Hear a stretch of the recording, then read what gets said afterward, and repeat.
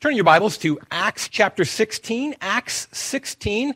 We will begin in a moment at verse 11 and go through verse 18. Acts 16:11 through 18.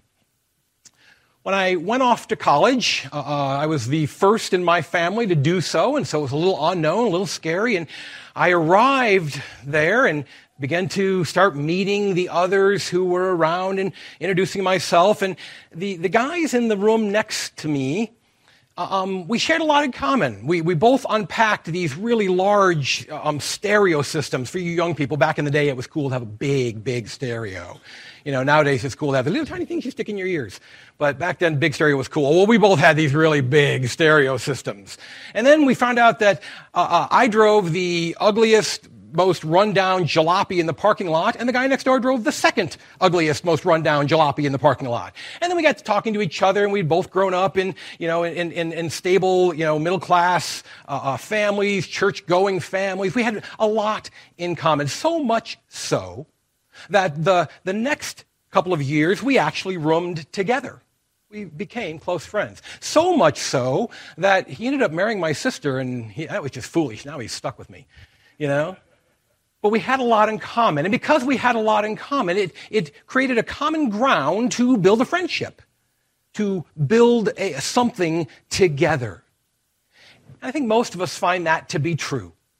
We tend to like those who are like us.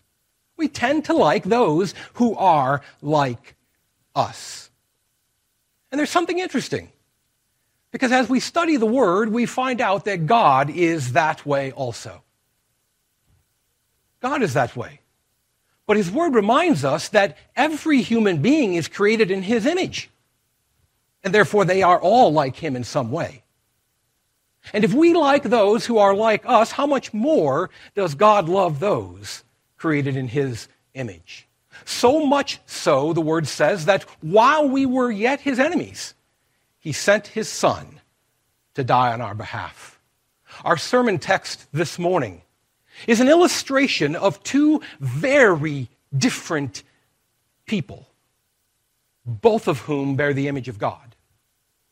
And Jesus died for both of them, to redeem them, to save them. And these two very different people become united in the body of Christ, in the church in Philippi. Let's take a look at the text and then consider it more closely. Acts 16, beginning in verse 11. So, setting sail from Troas, we made a direct voyage to Samothrace, and the following day to Neapolis, and from there to Philippi, which is a leading city of the district of Macedonia and a Roman colony. We remained in this city some days. And on the Sabbath day, we went outside the gate to the riverside, where we supposed there was a place of prayer. And we sat down and spoke to the women who had come together.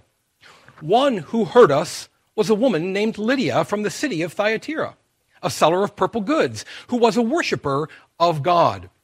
The Lord opened her heart to pay attention to what was said by Paul. And after she was baptized, and her household as well, she urged us, saying, "If you have judged me to be faithful to the Lord, come to my house and stay."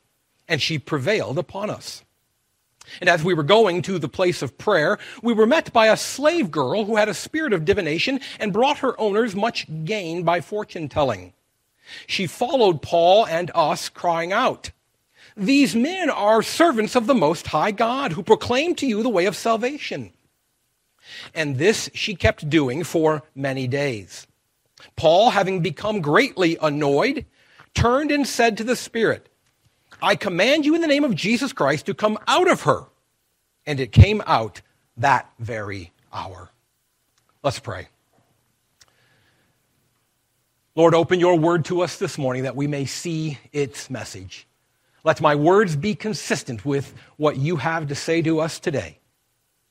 And where we need to be changed, change us. And where we need to be reassured of the grace of your gospel, reassure us.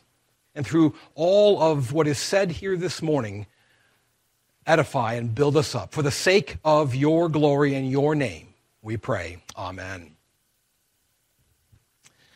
Until this point in the book of Acts, Luke has been telling us the story through information provided to him by other people. I don't know if you noticed, but last week was the first time we saw that plural pronoun, we, first person plural pronoun. And we see it again here in this text. Luke is now a part of the traveling group.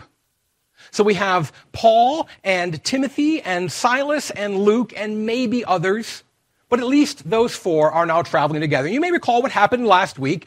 They had wanted to go into other parts of what today we call Turkey, Asia Minor, and God prevented them, and we don't know how and we don't know why, but God providentially prevented them. And so through a vision, they realized that they're to go into Macedonia, northern Greece, what is today part of what we call Europe. And so that's what we have here is the account of that. And Luke says that they sailed from Troas to Samothrace. Samothrace was a mountainous island in the northern Aegean Sea, and it was a common stopover for sailing vessels in that part of the world. And then they go on to Neapolis, a port city, the port of Philippi. Philippi being the major city in the region. Neapolis is kind of the port area, the port suburb of Philippi. And Luke happens to note that it took just 2 days, which was pretty fast by standards back then. It was they had a smooth voyage. And they get to Neapolis and they walk the 10 miles inland to Philippi, and there they spend a few days. And Luke tells us a little something about Philippi. He tells us that it was a leading city in that region and that it was a Roman colony. Now, why does he bother to mention that? Well, some scholars have speculated, and I think they've got a good case to be made, that this is perhaps Luke's hometown. For we're going to see when they leave Philippi, he doesn't go with them. The we's stop. And so some have speculated that Philippi is Luke's hometown, and he's bragging on his hometown a little bit. Maybe. But I think the other thing we need to recognize is that it gives us some information about what's to come in our text today and in our text next week.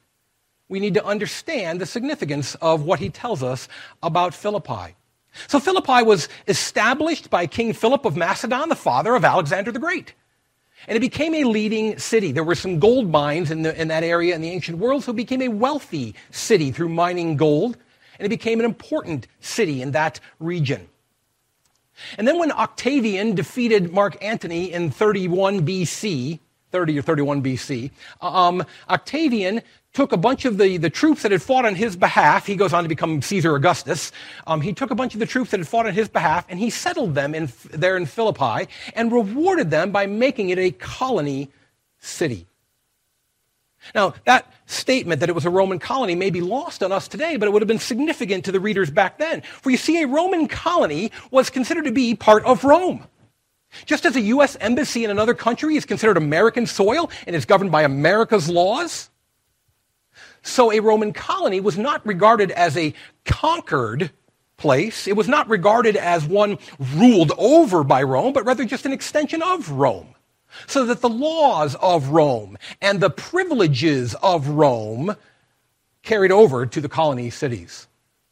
So Philippi is just the Greek version of Rome, or that's kind of what we're supposed to understand.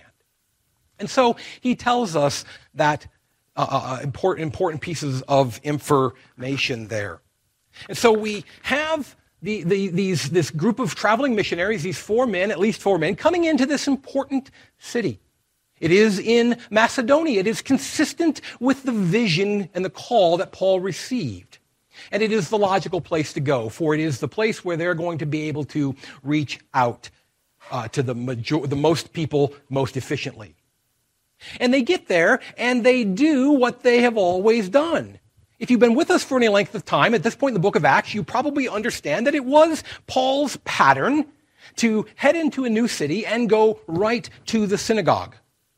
For Paul, though he called himself the apostle of the Gentiles, nevertheless, he believed in the truth that the gospel was first for the Jews and then for the Gentiles. He was not going to ignore God's chosen people when the word was delivered.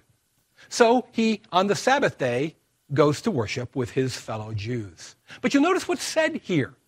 This time he doesn't go to a synagogue. Rather, he goes outside the city to a river. What's the significance of that? Well, in Jewish custom, You needed 10 men, 10 Jewish men in a community to establish a synagogue. The fact that there is not a synagogue building, not a synagogue meeting place, implies that there were not 10 Jewish men in the city of Philippi.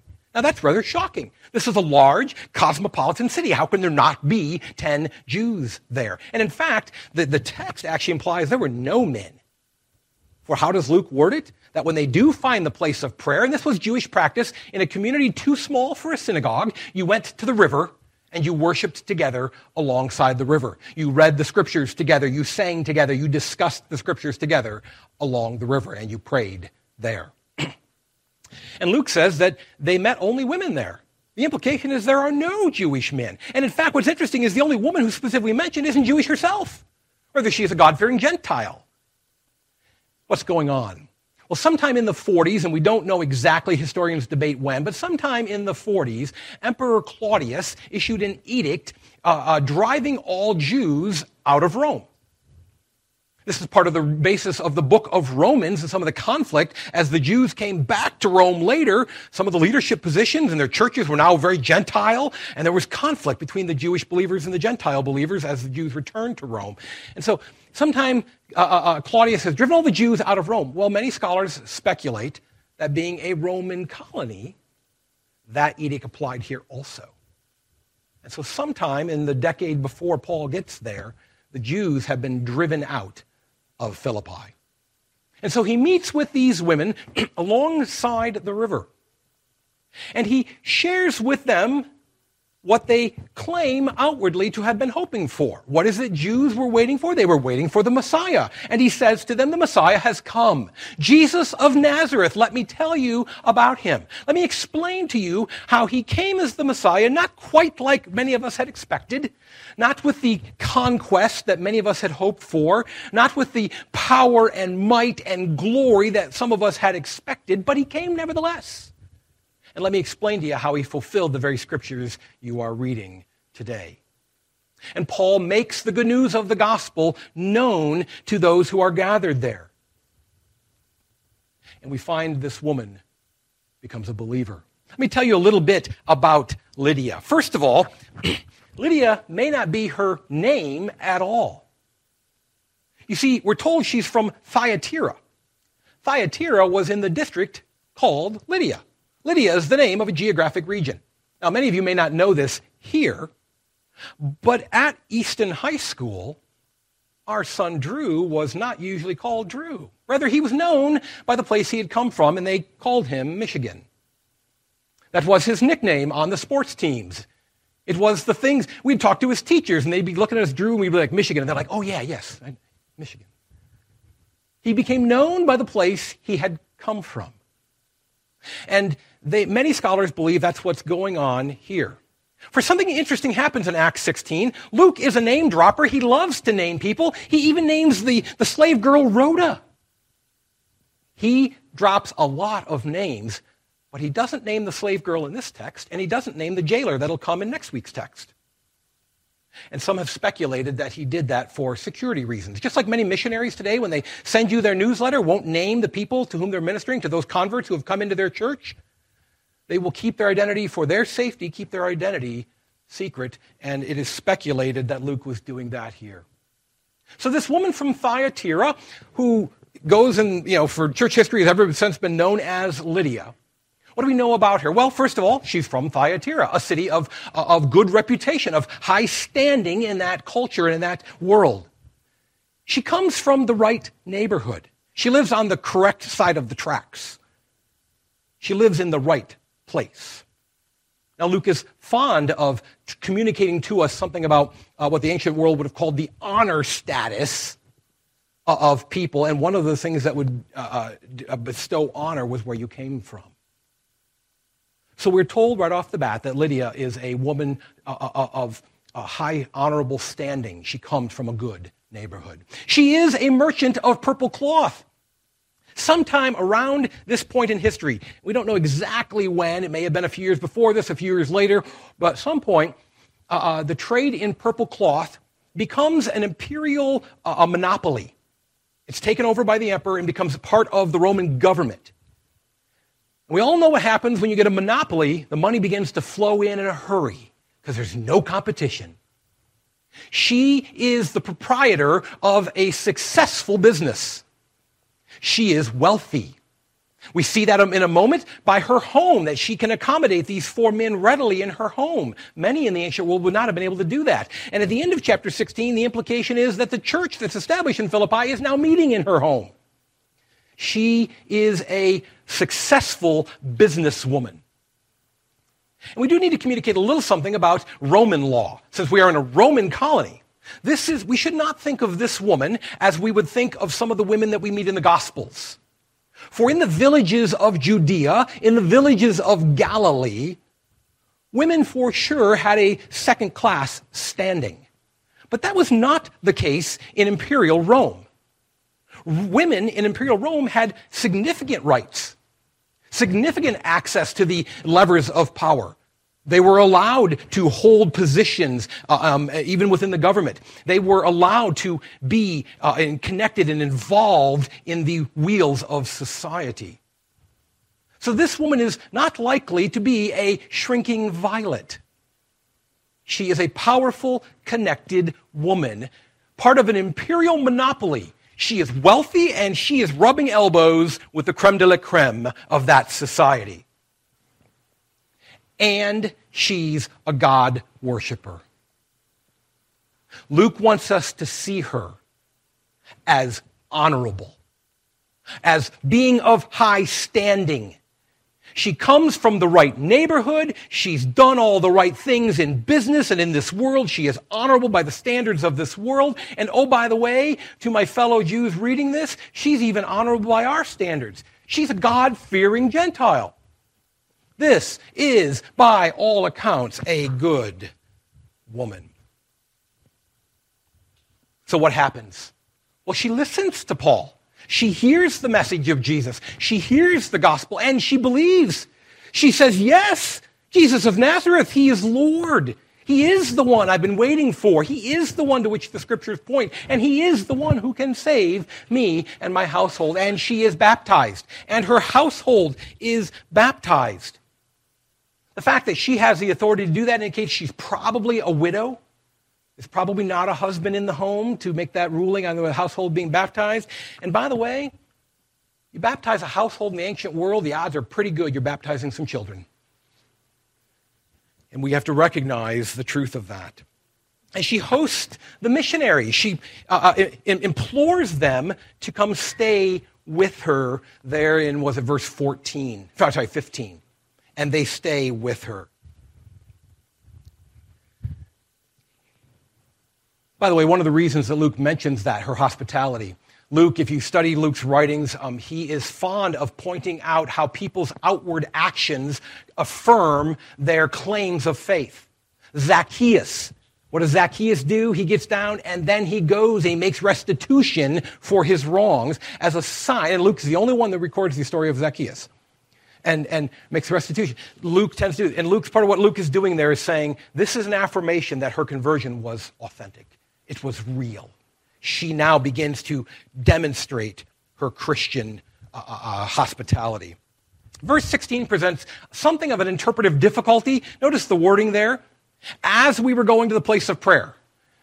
What does that mean? Is that in a future week? So next Sabbath, as we were headed to the prayer, or is Luke now stepping back? He's told us about Lydia, and he says, and by the way, on our way to that day, we got to stop. We don't know. We don't know. And it doesn't really affect how we interpret the text. At some point, whether it be that same day or in some future Sabbath, they are accosted by a slave girl. What do we know of this slave girl? Well, she is the antithesis of Lydia in every way. She is not a woman born of a high position and from a good city and running a good, successful business. She is not at all like Lydia. She is a girl, not a woman. She is, her standing, her age does not put her in a place of honor. She is not the head of a household, but rather she is a slave in a household. She is not a proprietor of a business, but rather the tool of somebody else's business. She is not in power over others, but under the power of others. Have you ever thought about the word demon possession? What does it mean to be possessed by a demon? When we use it in that context, we tend to skip over and not think about it. But if we stop and think about it, everything else where we use the word possess, what do we mean? We mean it is owned. What I possess are the things I own. She is owned in her physical body by other human beings, and she is owned in her internal being by the powers of hell. This is a woman as far from Lydia as possible. Lydia has power and position and prestige and wealth and standing. And this slave girl has none of it. She doesn't have freedom even over her own body or her own mind. She is owned. She is possessed inwardly and outwardly. She is not wealthy, but rather she is the means of the wealth of others. She is not a worshiper of God, but probably knows nothing of the true God. These two women could not be more different. Before we move on, stop and look at verse 17. And if you are inclined, and certainly different feelings, different opinions about this, but if you're inclined to put notes and marks in your Bible, I might suggest a couple in verse 17. I'd like to suggest the following couple of changes to verse 17. Let me suggest them and then come back and explain them. Where it says there, Most High God with a capital G, I would suggest that be changed to a lowercase g. And where it says the word the in front of way of salvation, I think that word should be crossed off. Take out the word the. It's not there in the Greek, by the way. Greek has a definite article, and it ain't there in the Greek. It's been added in English for convenience, for readability, but it conveys something it ought not to convey. And finally, where you see the word salvation, maybe above it or below it, write the words or healing. Salvation or healing. For the word in Greek for medical healing is exactly the same word that we use for salvation. Soteria. Soteriology, the study of salvation. This is why we see, when we studied the Gospel of Mark some years back, we would see some of the confusion. These people would come for salvation and they wouldn't get the salvation they wanted because they came for healing. And Jesus gave them salvation instead. So now think about the changes I've just suggested. If we change that to a lowercase g, then she's no longer talking about the God, but rather a God. And if we take out the word the in front of the way of salvation, she's not talking about the way of salvation, but a way of salvation. And she might be talking about a way of healing. Now, why on earth would I suggest those changes? Surely we see in Luke's gospel where there is a case of a demon possession who speaks of Jesus in words of truth and speaks of Jesus as being the God.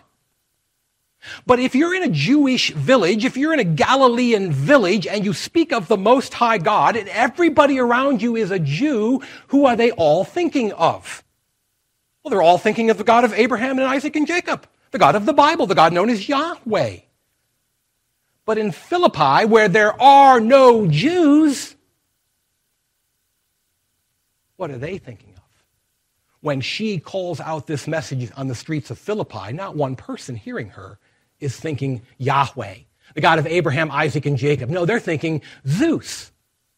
He's the Most High God. Or if they're from another culture, whatever, if they're an Egyptian, they're Ra, he's the Most High God. They're not thinking like you and I are thinking when we hear this. For we read this with our bias. We don't hear it the way it was heard. And now the moment we realize that she is proclaiming them to be the servants of some false god, we now understand Paul's frustration. All of a sudden it makes sense that Paul is annoyed with her. We are not servants of some false god. Knock it off. Stop lying about us. Stop telling the untruths, and we did not come to be healers. We came to bring the way of eternal, lasting salvation. But notice in his frustration, Paul does not yell at her. Isn't it interesting how Luke words it? He turned to the Spirit and said to it, come out of her. In the name of Jesus Christ, come out of her. And the girl who is bound outwardly and inwardly is in that moment by the gospel of Jesus set free. She's now free, at least inwardly. In his letter to Philemon, Paul takes up the question of Christians owning Christians, of a Christian owning a slave who is a Christian, and he encourages Philemon to release Onesimus. But I doubt that Paul would have that kind of authority with these slaveholders, so she may have continued to be enslaved in her body. But what good would she have been to them? They've lost their profit margin. She is set free. The gospel gave her freedom. Jesus Christ, recognized as the true God, the one who really is the Most High God. Let me set you straight. It's not Zeus, it's not Ra, it's not Apollo, it's not any of the other Olympians. It's Jesus of Nazareth. He's the Most High God. Not because he sits atop a mountain throwing lightning bolts, but because he came as a baby and obeyed fully and lived out a perfect life and willingly died in our place. It is for that reason the scriptures tell us that God gave him the name above every name. It is for that reason that he is exalted, that he is the Most High God. And when the truth of Jesus Christ reigns in this girl's life, she is set free. Consider now the contrast to Lydia, or more correctly, the overwhelming similarity. For we are tempted to look at a passage like this and see Lydia as all there. She's got it all together. She is high standing in society. She is a God-fearer. She worships the true God. But she worshiped the true God in ignorance, without understanding how he had come for her. And you say, well, yeah, but when Paul told her, I mean, boom, she believed. I mean, she got there. I mean, she was already primed and ready to go. But that's not what the text says. Did you catch how Luke worded it? And in verse 14, one who heard us was a woman named Lydia from the city of Thyatira, a seller of purple goods, who was a worshiper of God. She's got it all together. She's Miss Right. She's the whole package. But the Lord opened her heart to pay attention to what was said by Paul. It's easy to read this text and see the slave girl as the one set free by God. And Lydia, well, she just was a good person and boom, she was there. No, God set them both free. God worked in both lives. It was the power of the gospel of Jesus Christ that changed both women. Without regard for their social standing, without regard for where they were in society, without regard for their wealth or their cleanliness, their bathing habits, their attire, anything else. The power of the gospel changed both of them. And they become the nucleus of a wonderful church there in Philippi. It's interesting when you read the letters of the New Testament, how many of them deal with all the sorts of terrible problems in the church. But the letter of Philippi is a positive, encouraging, upbeat letter. Oh yeah, there's some guidance there for the church. No church is perfect. But it's a good church. And these two women are the starting point of that congregation. We like people who are like us, and so does God. But God looks down and sees all human beings as being created in his image. You know, it's easy to think about what's going on in our world today and to think about how they need the gospel. Whoever they is, whatever side of the thing you're on, it's the other side that needs the gospel. But have you thought about the Lydias around you? If you're an upper middle class person of some privilege and position, have you thought about how your other Lydias need the gospel? It's not them who need the gospel. It's me and us who need the gospel. And if you identify more closely with the slave girl in the passage, it's easy to think about, well, of course, we're oppressed and we can't do it. We need help. Yes, but you need the gospel. That's where the change begins. And it's not them, the other side. It's not the Lydias of the world that need the gospel, but us also.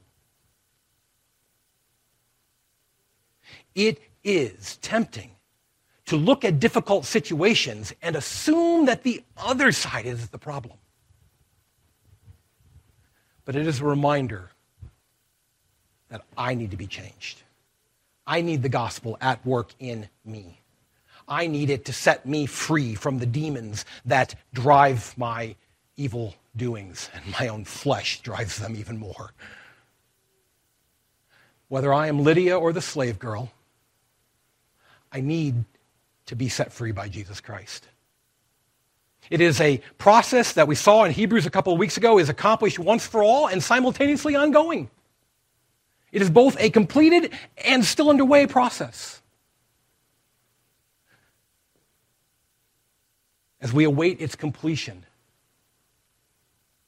let's look at this passage and see ourselves in it, and see our need and the needs of those like us, those around us. And let's also see those who are not like us as being like God in his image. And recognize that their differences from us are not that great.